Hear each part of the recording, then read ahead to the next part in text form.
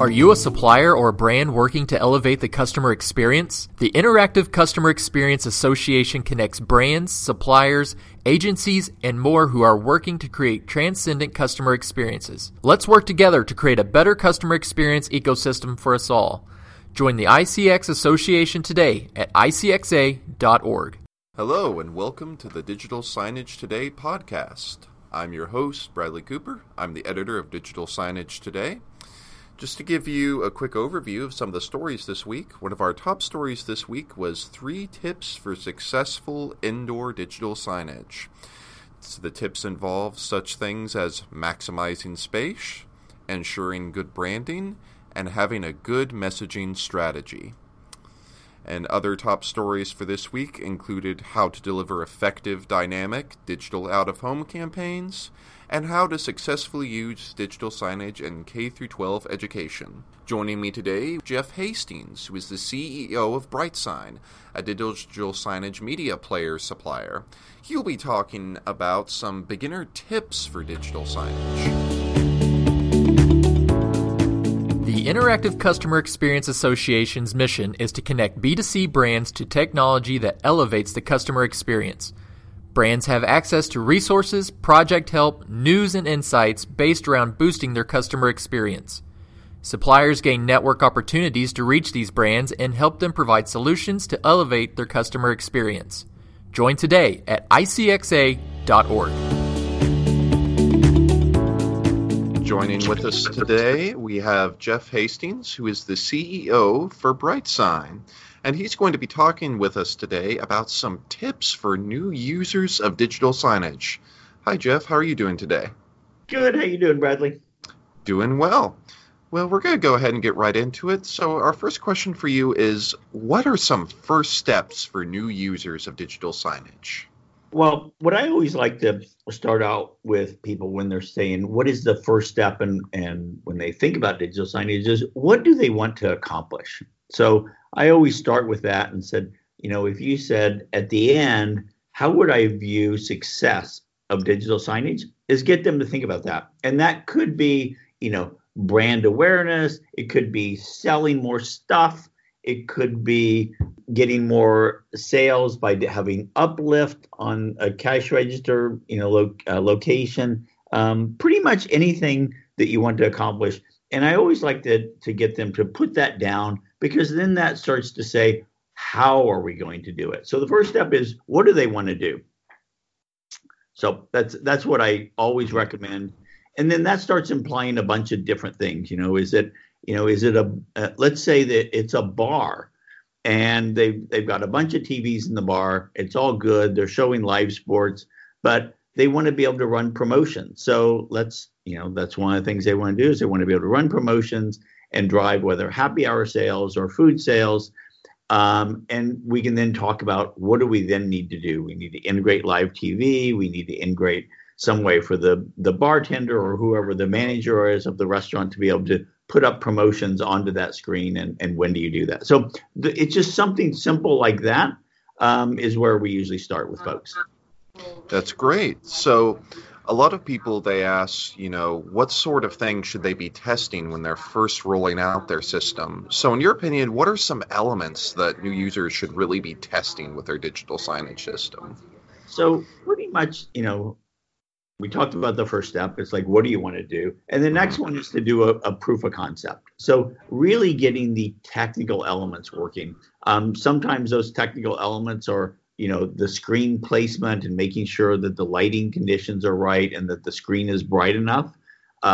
Sometimes those are not an issue. Sometimes it's worried about internet connectivity and making sure they get the bandwidth. So putting together a complete proof of concept where you've got real content, you've got a real location, and starting with that is the real first part of doing the testing to make sure that you're going to get to that end result that we outlined before.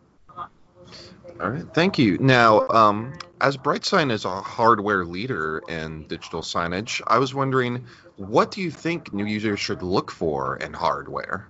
What are some features that they should be looking for? What we try to get people to really look at is, one, where is this device and system going to be installed? So the environmental conditions of it. So, let's say if it's in a drive-through, then, you're going to have to make sure that it's going to be able to withstand the elements. If it's inside, some people always think, oh, well, inside is all protected, but in some cases that's not true. Let's say if it's a restaurant or it's high up in the ceiling, it could be very hot up there. So the first thing you want to look at is the kind of the environmental conditions. The second thing they should look for is making sure that, on the display, is it bright enough? So, kind of the technical specs of the display to make sure it's going to work in the area they're putting it in. So we had environmental, now we have kind of other, kind of non-temperature environmental. And then third, when you start really thinking about the deployment of these things, what is going to be the maintainability of them? And, one of the things at BrightSign that we do is we build a media player that does not have a consumer operating system in it. And what I mean by that is that if you think about your phone, if you think about your PC, those are all running consumer operating system, whether it's running iOS, whether it's running Windows, it's running Mac OS, Android, Chrome, all those things are consumer operating systems.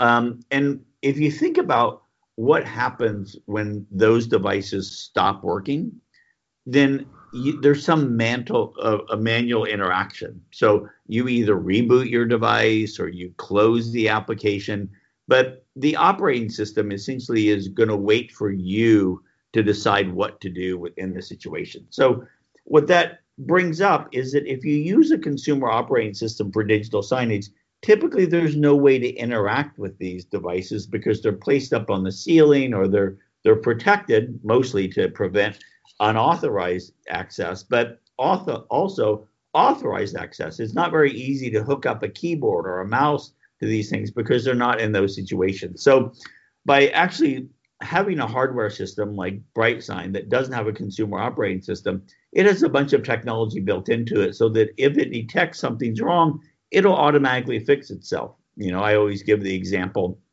on a PC, or on my Mac, if I'm in a browser and all of a sudden the website that I'm going to quits responding or Chrome quits, it becomes non-responsive, then I'll quit Chrome and restart it. And sometimes I may have to restart my computer, and that's fine.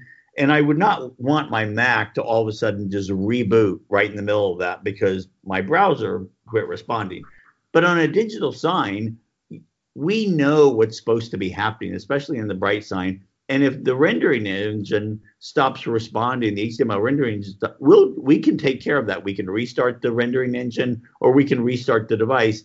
And, 20 or 30 seconds later, it's all back up and running and in a good shape. Whereas if it brings up, just sits there on your PC waiting for you to close the browser or do something, there's no way for someone to able to actually do that. So a lot of what we promote is when you're looking at these hardware systems, make sure that they are going to be controllable and really fault tolerant to situations where no one's going to touch them. And especially in the larger deployments, these are in locations where there's no technical person on site. These things have to maintain themselves.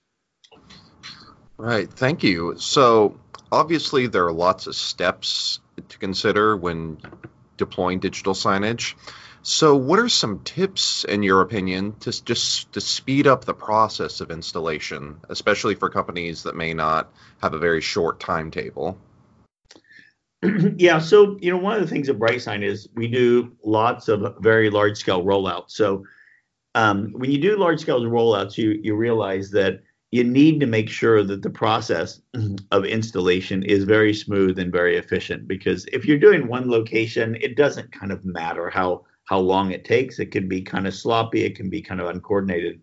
But as you start doing larger scale installations or locations that are geographically spread, you want to really figure out the process. And what we found is kind of a best of breed is to actually look at a location and really stage everything, package it all up, make sure it's all working, and then go to the site with everything packaged up and install it.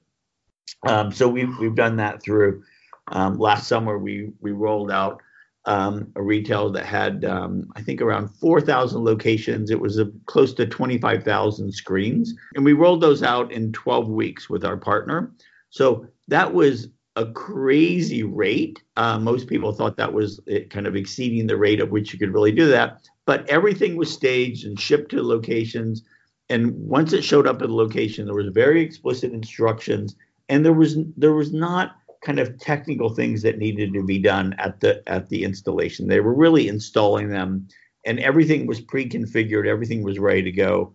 And part of the technology we actually use that is a service that we call bDeploy, so that you don't have to worry about the configuration of every single device. Basically, when you plug in our media players, it can hit our bDeploy service and will pull down all the content for that sign just by the ID of that sign. So it's some of those technologies that really help with that. But the biggest part of making sure you have a successful installation is to stage it up front and make sure that everything is there, because one HDMI cable missing or one power supply missing or one power strip missing can make the whole installation come to a screeching halt. So by packaging everything up and sending it to the sites, it works for both the quick installation and also ones that the people are happy with the speed and the quality.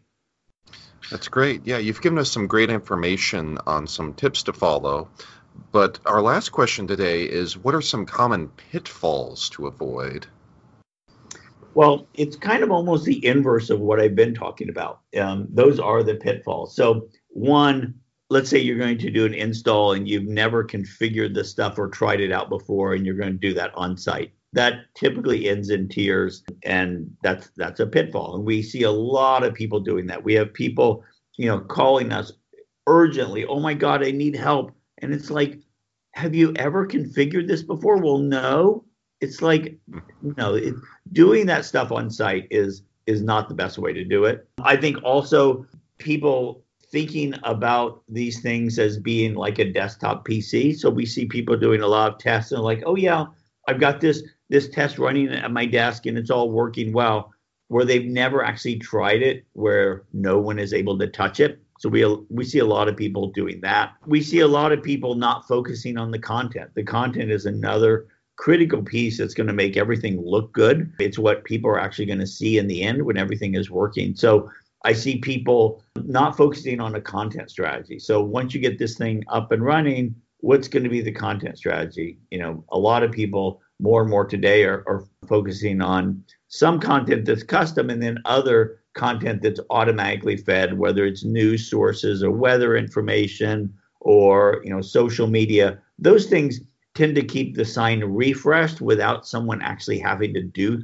work manually every day to make sure it's up to date. So those are some of the things that we see that that people kind of fail to execute on is good planning, understanding the long-term content strategy, and then making sure that the way that they're going to have these installed, that they've actually tried them out in advance. And as I mentioned in the first one, a little proof of concept is really a best way to put this together and actually do a live installation and test it out. All right. Well, thank you so much for taking the time to talk with us today, Jeff. Great. Thanks, Bradley. And have a great day. You too. Okay. Bye-bye. Bye-bye. Well, I would like to thank you for joining us today for today's podcast on Digital Signage Today. Please stay tuned for future episodes. Thank you.